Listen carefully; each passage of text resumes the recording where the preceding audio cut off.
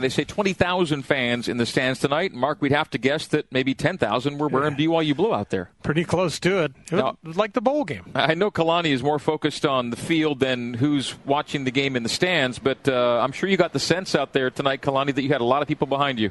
Oh, yeah, you could tell. And our players were talking about it in the locker room, just how impressed they were with all our fans that were here. And you could hear them through the game, And so I said it before, but our team feeds off of our fans. And then it was really nice to have a home feel away, and just nice to get that win.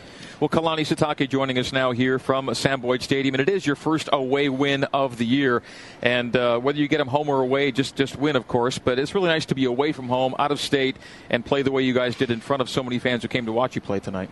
Yeah, and just really just extremely happy and proud of our players and our coaches, for getting this win. And they worked extremely hard for it, and it just heals a lot of injuries right now by winning. So.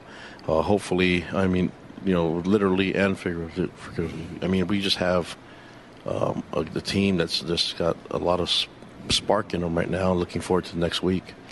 The team, talking about the offense, did get into a rhythm tonight. They kept those drives alive. You weren't terrific on third down conversions, but you didn't have a whole lot of third downs to work with. Yeah, I noticed on the stat sheet that third down conversions weren't good for both sides. Defensively, we'd like to keep them around 30% or so, and just gave up too many yards on defense. And offensively, we just put ourselves in the hole and couldn't convert a few times, and just can't keep going for it on fourth down. But I'd like to get it when we're third and manageable. We'd like to get those first down conversions.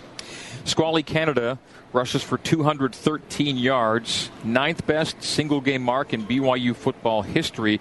Last two games he's been really, really good, and Joe Critchlow is the beneficiary as he wins his first ever start, joining Ty Detmer, Taysom Hill, and Tanner Mangum as the only freshman to win their first starts. Perhaps you could give us your thoughts on both Squally's performance and how Joe did in his first start at quarterback.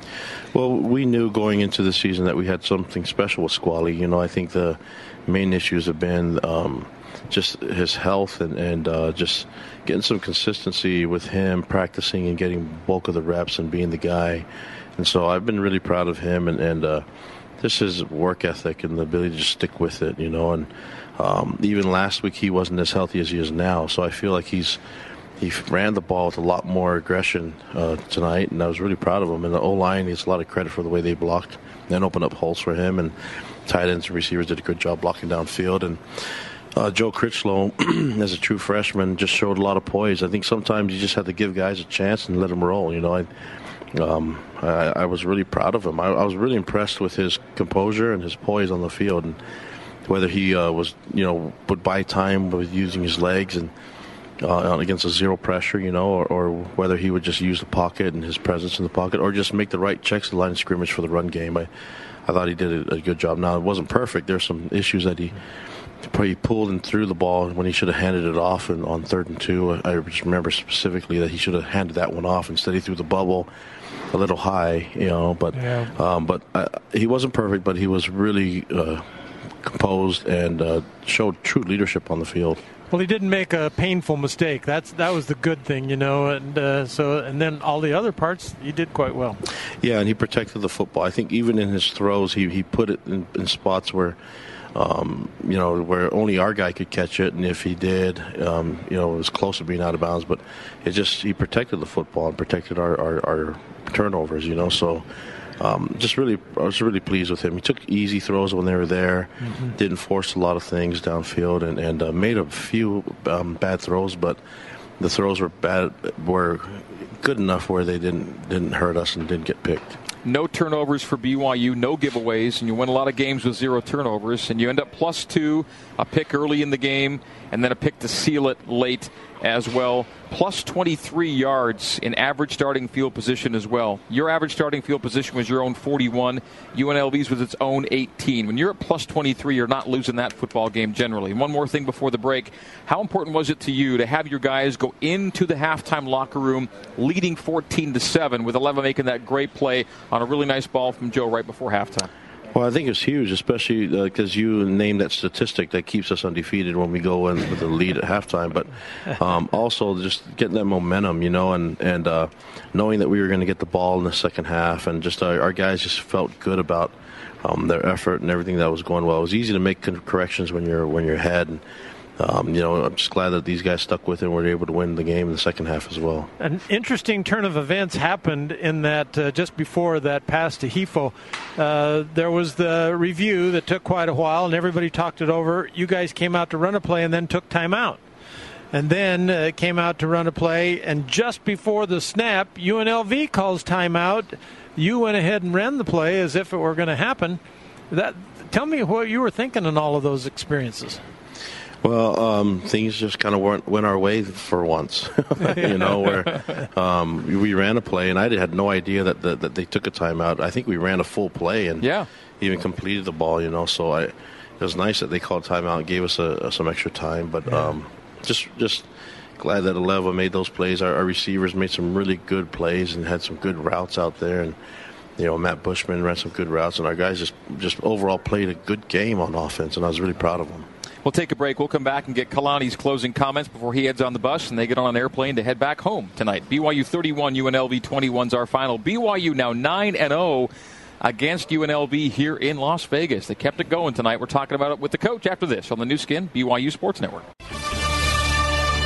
BYU 31, UNLV 21, tonight's final here at Sam Boyd Stadium in Las Vegas. As I mentioned with Kalani during our coaches show this past week at BYU TV, there was a time we would call this stadium LaVell Edwards Stadium South because of how many times BYU played down here and how well they would play down here. And Kalani, there was kind of that vibe again tonight, and I hope the fans who are maybe listening to us, driving home tonight, hearing us on the radio, know how much of an impact they had on you guys and the way you guys played tonight.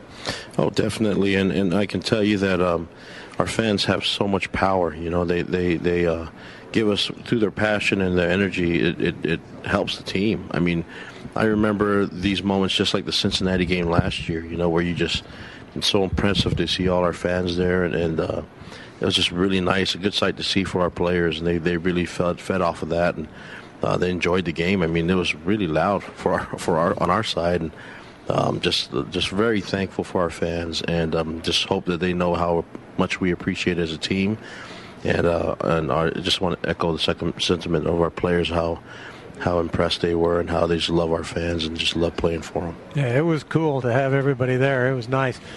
Coach, you made more than two decisions tonight, but there's two decisions that I am going to ask you about.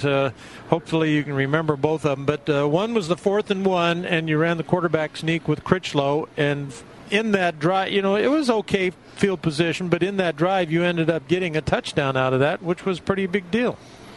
Yeah, and I think everybody was telling me to punt it because that was the right thing to do and pin them deep on that. But I don't know, maybe it was being in Vegas and not being able to gamble and just doing it on the field. I remember saying one time at the Blue Bash that we can't gamble, but we like gambling on the field. And I thought that wasn't that bad of a gamble. We have a strong O-line.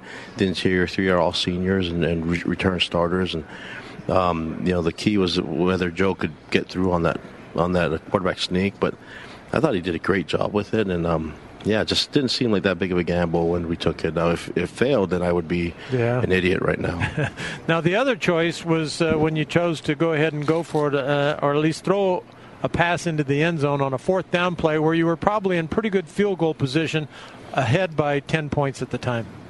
Yeah, just thinking about being ahead 10, and if the risk of kicking a field goal and having it go against us, especially if they know that we're trying to kick a field goal, if they get a block or something just like that. Or maybe I'm too negative, but just thinking how it could really hurt us. But also thinking that if we could, whatever the play is, if we could throw or run and protect the ball, that if we failed at it, we could at least have them pinned up. And I think they were around the 10 or 11 yard line, and just really felt good about our opportunity as a defense to make them get all that space and try to keep them from scoring. I really felt confident that our guys could do it.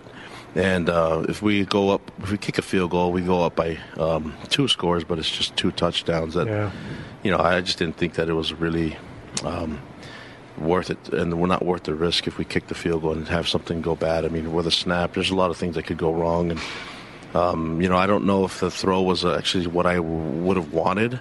I'd rather them run the ball, but I thought Joe was protecting the ball and put it in a place where only Micah could catch it, or it was incomplete. And so, just thankful that our quarterback didn't get too selfish and understood what we were trying to do with the game.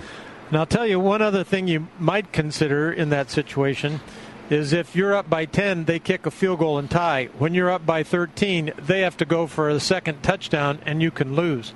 So, when if it were to be a touchdown and a field goal, they tie it and you go overtime. But if you're ahead by 13, then they have to go for 2 touchdowns, which you could end up losing. So I thought that was an interesting thought to throw out.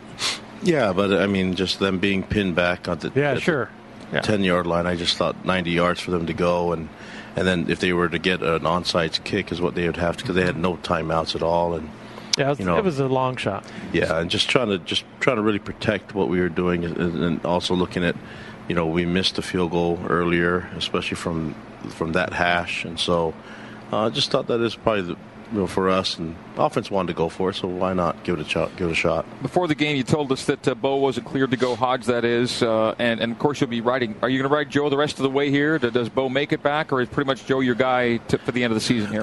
Well, I mean, we're still evaluating Bo, but it didn't look good for the game tonight, and I'm not sure how it's going to look. I'll probably have more on it on Monday, and but we feel good about where Joe's going right now, and got to keep the momentum. But we're more concerned with Bo's health and seeing if he can be 100%. I just don't know if he'll be 100% by next week. Right, and then on top of that, it didn't seem like much happened in the game that was negative from an injury standpoint during the game tonight. Are we pretty clean? Yeah, thank goodness. I mean, we didn't have to stop the game to get somebody to come off the field, but we had a few banged up guys, but nothing that was out of the ordinary. For us, it was just nice to have guys that just banged up and not injured.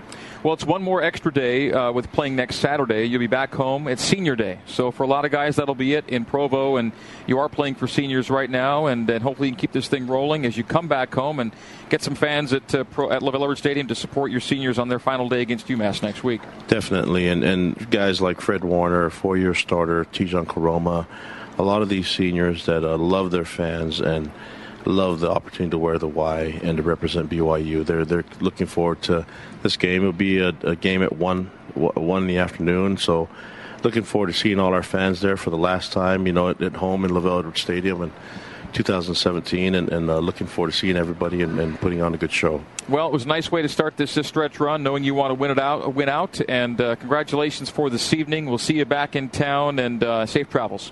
Thanks, guys. Go Cougs. Yep, good job. Thanks, Kalani.